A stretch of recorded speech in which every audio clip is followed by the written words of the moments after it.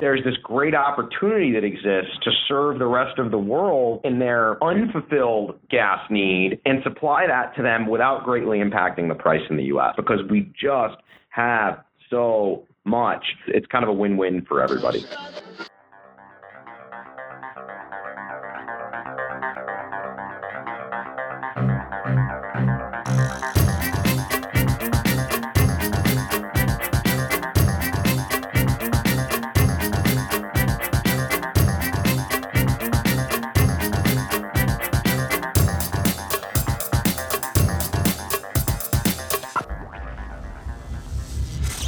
This is EnergyCast, and I'm Jay Downhauer. Today we're talking about liquefied natural gas, transporting it around the world, and how the shale boom is influencing the worldwide market. You're probably familiar with LNG exports. Natural gas is condensed into a liquid and shipped overseas. Simple enough, right? First off, there's a big difference between compressed natural gas and liquefied natural gas. I'd always thought the difference was that CNG was compressed and liquefied natural gas was really compressed, just into a liquid. Not so. The chemists out there listening can explain it better than me, but basically they don't compress natural gas into a liquid the same way you don't compress water into ice. Whereas CNG is actually compressed to about 3,000 psi, LNG is cooled to about negative 260 degrees Fahrenheit. In that state, what was formerly natural gas is reduced 600 times. By comparison, the volumetric energy density of LNG is about 2.5 times greater than compressed natural gas. Still, the liquefied product is only 70% the energy density of gasoline, so you can see why the only way to make it economically feasible for transport is to shrink it to the smallest possible size. That gets us to the facilities needed. These are expensive, primarily because the difficult work of making the gas suitable for transport is done here. Because you're chilling this gas, there are a lot of impurities that are okay for CNG, but deal breakers here. Components like water vapor, mercury, CO2, even naturally occurring hydrocarbons like benzene have to be stripped. Otherwise, they'd freeze and damage the whole facility. You may already know what we collectively call natural gas is actually a gumbo of a few gases, but by the time we get to LNG, it's essentially pure liquefied methane. The whole process of cleaning up natural gas is called pre-treatment and requires some sophisticated equipment. I'll put up a great video on the website explaining how all this works. From the pre-treatment facility, the clean gas is piped to a liquefaction facility where it is chilled. Our guest today uses a propane refrigerant to help with the cooling process to get it down to that brisk negative 260. By the time it is stored in tanks and staged for ships to take it around the world,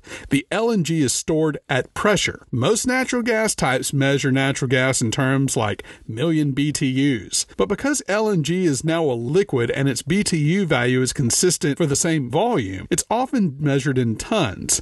LNG terminals use million tons a lot for measurement. When it comes to the cost of LNG facilities, the rough rule of thumb is that for every million tons of LNG processed per year, it costs $1.5 billion to build the plant. You'll remember back in episode 14, we discussed one of the famous frackers, Sharif Souki, a restaurant owner who founded LNG export company Cheniere Energy. You'll remember the company started out as an import terminal, but with the shale boom and the low price of natural gas, the company reworked their terminal in Sabine Pass, Louisiana to export natural gas. And as you can imagine, that required billions in pre-treatment and liquefaction infrastructure. I asked my guest about the unusual risks associated with a project like these. When the scope of the project essentially flips within a 5-year period, you can see what I mean. There's not that many lists of where these LNG facilities are in the U.S., but the Federal Energy Regulatory Commission keeps a good list. Jeff Merrifield, friend of show from episode 9, was a FERC commissioner. It says there are 9 import, 3 import-export, and 3 export terminals. However, you look at the list of approved facilities and there are 16 planned for export, 0 planned for import. Pretty confident about the nation's prospects as a net energy exporter. What I also found interesting, and we discussed this with my guest, is that of these 30-plus facilities listed, only 2 are listed as being owned by super majors.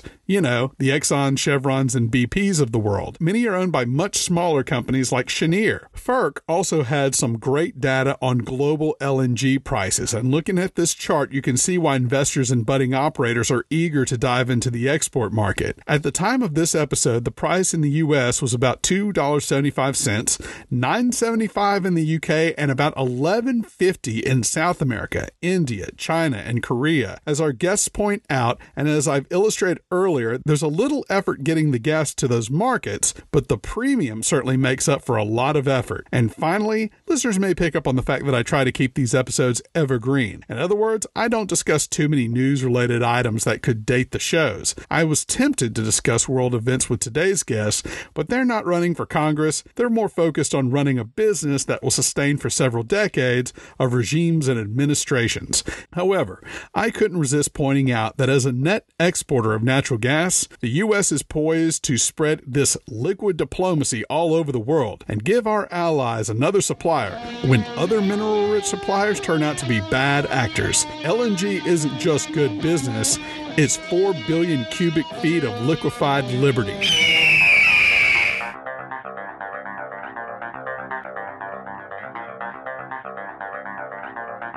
Our guest today is Aaron Noose, Senior Vice President of Strategy and Development for Freeport LNG, based in Houston, Texas. Freeport is one of the first and largest exports in the country. Freeport was founded in 2002, and like Cheniere, its plan was to import natural gas. That import terminal was completed in 2008, but by then the shale boom was underway, and what the country really needed was a way to export the stuff. Freeport currently has 3 trains under construction that should all be operating by 2019. Total output should come close to 15 million tons per year. When it leaves its Texas port, the LNG will be sent to Japan, South Korea, and the UK. It wouldn't be a stretch to call Aaron a former Wall Street guy. He worked as a managing director of a New York capital firm where he led the team that raised the money for this project. In 2015, he joined the company in-house. I hope you enjoy my conversation with Aaron Noose. We're here with Aaron Noose, Senior Vice President of Strategy and Development for Freeport LNG. And Aaron, first question. LNG ports, to build them, are slow, expensive, sometimes risky, and arguably very unique projects. How does a company like Freeport LNG cut through those challenges and get a port built? Some of the characteristics that you noted are arguably true. To get the proper context, you need to think about the history of the LNG industry and what LNG projects have generally been. They tend to have been fully integrated projects that go from the upstream source of the gas all the way to the export of them wherever they may be. So getting them on the ship, and in some cases, even the ship itself. Definitionally, that is a much greater scope than the LNG projects in the U.S. have tended to be. There's often compared to, at least in the financing community, is that these projects are not that different than power plants. There's off-takers that pay for that plant to be available. You're building a discrete piece of infrastructure. It has ample supply of what it needs, in our case, gas. We're down in quote-unquote pipeline alley, along with a lot of the rest of these projects, where pipeline after pipeline connect or come close to connecting, and they're only doing a small adder to the plant. So what did we need to do? We needed to build just the LNG plant itself. Although these facilities are billions of dollars, you've narrowed down the scope of what you're doing here as much as possible, right? That is a good way to explain it. So everything I just said being true, they're still huge projects with lots of complexity and lots of risk. But the company was full of people with a lot of experience in the LNG industry and project development. They hired good advisors to help them structure the project so that raising all of the money was going to be feasible. The reason the super majors have no problem doing this kind of thing is because they have these balance sheets that are absolutely massive. Capital is not a constraint for them. When you're Cheniere back in that day, or ourselves, we need to be able to raise the money based on the merits of the project itself. And this is the summary I remember learning when I first started in the project industry. Make sure the risks are always held by the best party to bear them. That enables you to be able to go to the sources of capital and say, look, we've boxed our risks, and on that basis, you should be comfortable lending to us. You said you are building your facility in what you call Pipeline Alley. There's other companies building facilities further south, almost to Brownsville, Mexico border. You're building yours much closer to Houston. You think it'd be a no-brainer to build every LNG facility in the area you're in. Are there any unique challenges building in that area? Is it crowded? What have you encountered with your site? Yeah, it's super crowded. There's a lot of different points. And what I'd say is when you compare LNG in the Gulf Coast of the U.S., we're really in Pipeline Alley, and Brownsville might not have the same level of connectivity, but compared to what Nigeria had when they developed their project, Brownsville is as connected as they come. We're in what's called a non-attainment zone for air emissions. We had to make sure that for our air permits, we were compliant with all the different rules and regulations being closer to Houston. So that required some novelty in the technical design of the project. Our compressors and turbines, they're electric drive. We're going to have some of the largest motors in the LNG industry running our plant. Can't imagine. Which is different than what's typical. What's typical is gas turbines. We couldn't burn that in our location relative to Houston. And there's some big opportunities there. Electric drive motors should have better availability, less downtime. We're pretty excited to get those going. Aaron, how critical is it that a project like this have a foreign customer in place before the work begins? Is that where you start, or can you find a customer later? No, you cannot.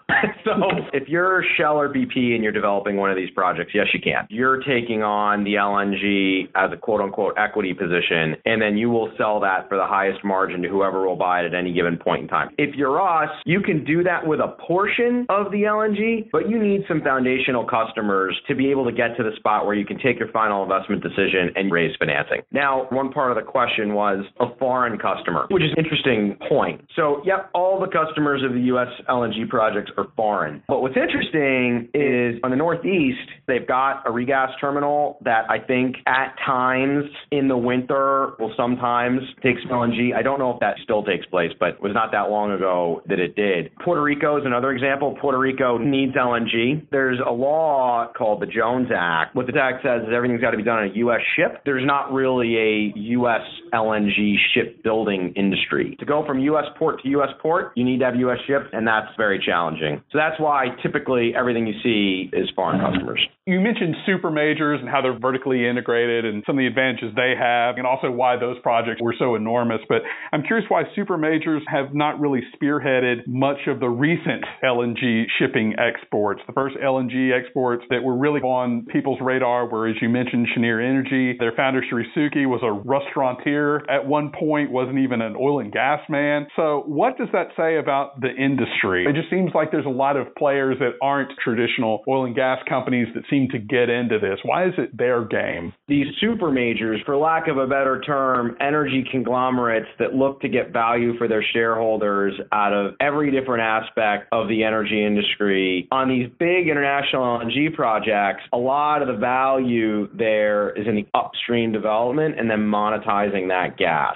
In the U.S., it's not really the game with the shale boom and the fracking, et cetera. The majors certainly own stake stuff, but it's also owned by a lot of different independent oil and gas companies. What was being developed in the U.S. was more discrete infrastructure. And that's not to say the majors won't eventually get into it in the U.S. ExxonMobil and Qatar Gas have a project that they're developing that may or may not move ahead. In the U.S., there are billions and billions of dollars projects that need to be done well and that need to be done right, but the barriers to entry to do the project are less than what they would have been in Nigeria or something like that, where it just had to be a super major. Speaking of Cheniere, they started off as an importer, then famously turned into an export facility. Have LNG developers like yourself built in contingencies where a facility could import for some reason, or is it still just all export? When Cheniere developed themselves as a regas terminal, and we had done the same, we were actually the first ones to do it. We built up all the infrastructure to do that had exactly the same structures as we do today for export, for imports. All the infrastructure was there. So what we did from an infrastructure perspective is we just kind of turned it around and built everything for export. Now, export's a lot more expensive than import in terms of what you need to build and the capital cost to do so. But that's essentially what's done, so that infrastructure remains and exists within the Cheniere complex and within ours. Given the state of the shale boom, I don't expect it to be used, but it's there. I try to do this show for everyone, and we kind of do this on a fifth grade level. This might be a little bit of a rudimentary question, but is it as simple as it's in this country's best interest to export because we can get a premium on natural gas, correct? Yep, we get a premium on that, you could say. What's important is we can do that without meaningfully increasing the cost of gas locally in the U.S. because we just have so much. From both a natural resource and an efficiency of our production perspective, there's just so much that we are best placed from a trade perspective to do that. If we didn't do that and all this gas was being produced in the U.S., gas would be super cheap. It could arguably get below the marginal cost of production for folks. Then they'd turn it off. And basically, gas would only ever get to a price that merits exactly enough production to serve the demand that exists here, which would presumably be a very low price. But there's this great opportunity that exists to serve the rest of the world in their unfulfilled gas need and supply that to them without greatly impacting the price in the U.S. It's kind of a win-win for everybody. And you mentioned your Asian customers, Japan, South Korea. A lot of times you look at what the prices are for natural gas around the world, and those are usually the most expensive. Are there other markets that are lucrative like that, or is that where you want to send your gas? Moves around.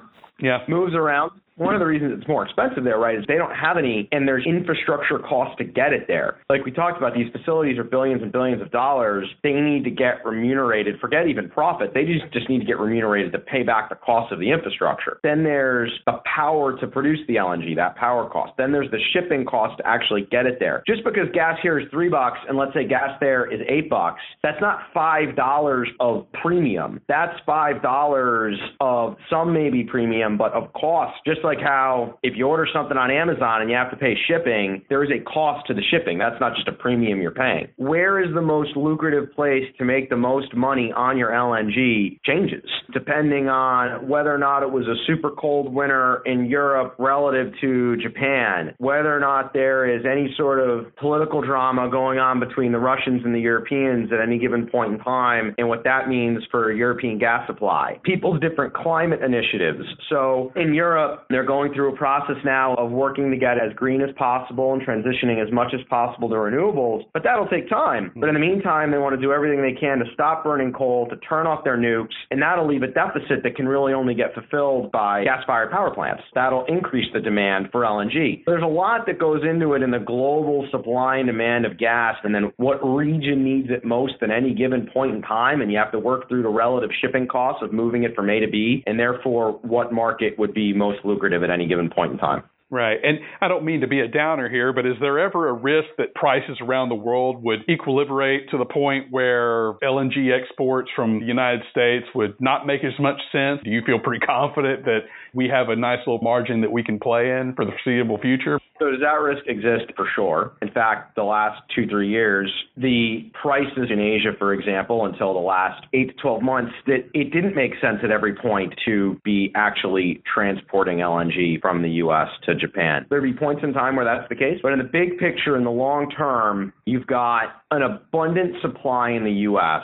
that will essentially always keep gas prices here very low, and that is arguably the single biggest determinant in terms of what the max all-in delivered price to any market would be from the U.S. to wherever will be what the U.S. gas price is. And then you've got an ever-growing demand for gas internationally. In Europe, for the reasons I just discussed. In Asia, because China continues to grow and grow and grow and grow and grow, and their LNG demand is far outstripped what anyone could have possibly projected, as they, similar to Europe, try to move from coal-fired power generation to gas-fired while simultaneously also just growing the amount of power generation they have. The demand and the growth of the demand there is extraordinary. And then you have all the rest of the places in the world that continue to emerge and grow and need more power. So in the long run, at least as long as I'll be around, I don't see that as a trend. And the other thing here, from a contractual perspective, these things are not structured that way, at least the U.S. LNG projects. They're structured where all the contracts are take or pay with very reputable counterparties. You, as an infrastructure provider, where you're getting paid regardless.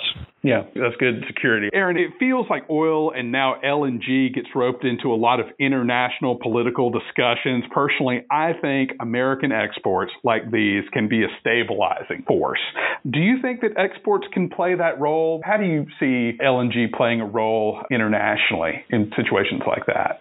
Yeah, I agree fully with what you said. There's a lot of our allies that we can help because we can provide a lot of these guys an enhanced level of energy security. Just like how we pre-shale boom was trying to figure out how to best get ourselves energy security. Now we've got it within our own borders. Mm-hmm. We can help with that, whether it's Eastern Europe or even to a degree Western Europe and Asia. That's absolutely something that I think U.S. LNG is well placed to do.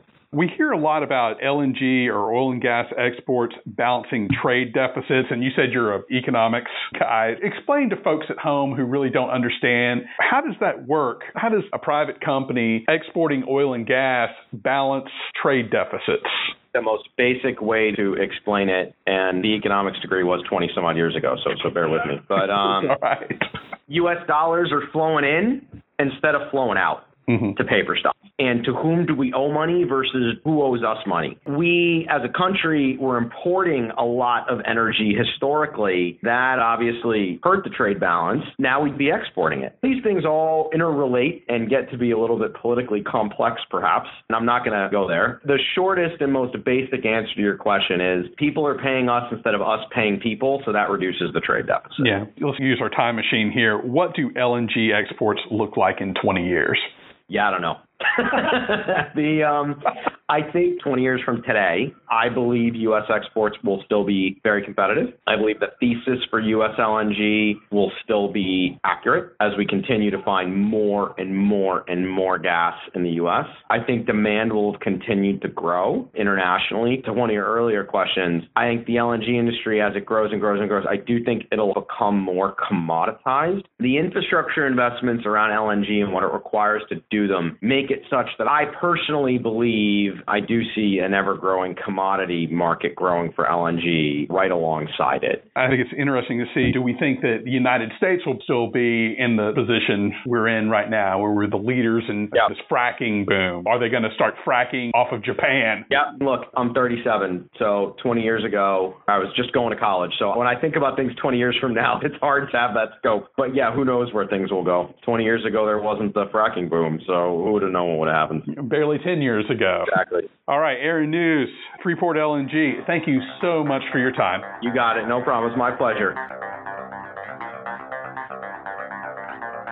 That was Aaron News, Senior VP of Strategy and Development for Freeport LNG, a Houston-based LNG operator. I mentioned Freeport has 3 trains under construction. Last month, they announced a binding agreement with Japan's Sumitomo Corporation for Train 4, which the company says will begin operations in 2023. I want to thank Aaron as well as Heather Brown on Freeport's communication team for helping to set this up, and Christian Goff at Pure Energy PR for making the introduction. This is now the 3rd episode Christian has helped me with. She and I go back to my clean coal days, and it's great to have friends like this who can help open doors. All guests are sent the raw and completed audio the week of release. So far, no complaints. I spent a lot of time researching LNG for this episode, so be sure to check out tons of pictures and videos at energy-cast.com and on Instagram at hostenergy. Be sure to leave a positive review on iTunes. It helps get the word out. Music was produced by Sean Stroop at Stroop Loops. That wraps up episode 44. Be sure to join us next week when we interview the CEO of the world's foremost nuclear fusion company. You won't want to miss it. Until then, I'm Jay Dowenhauer. We'll see you next time.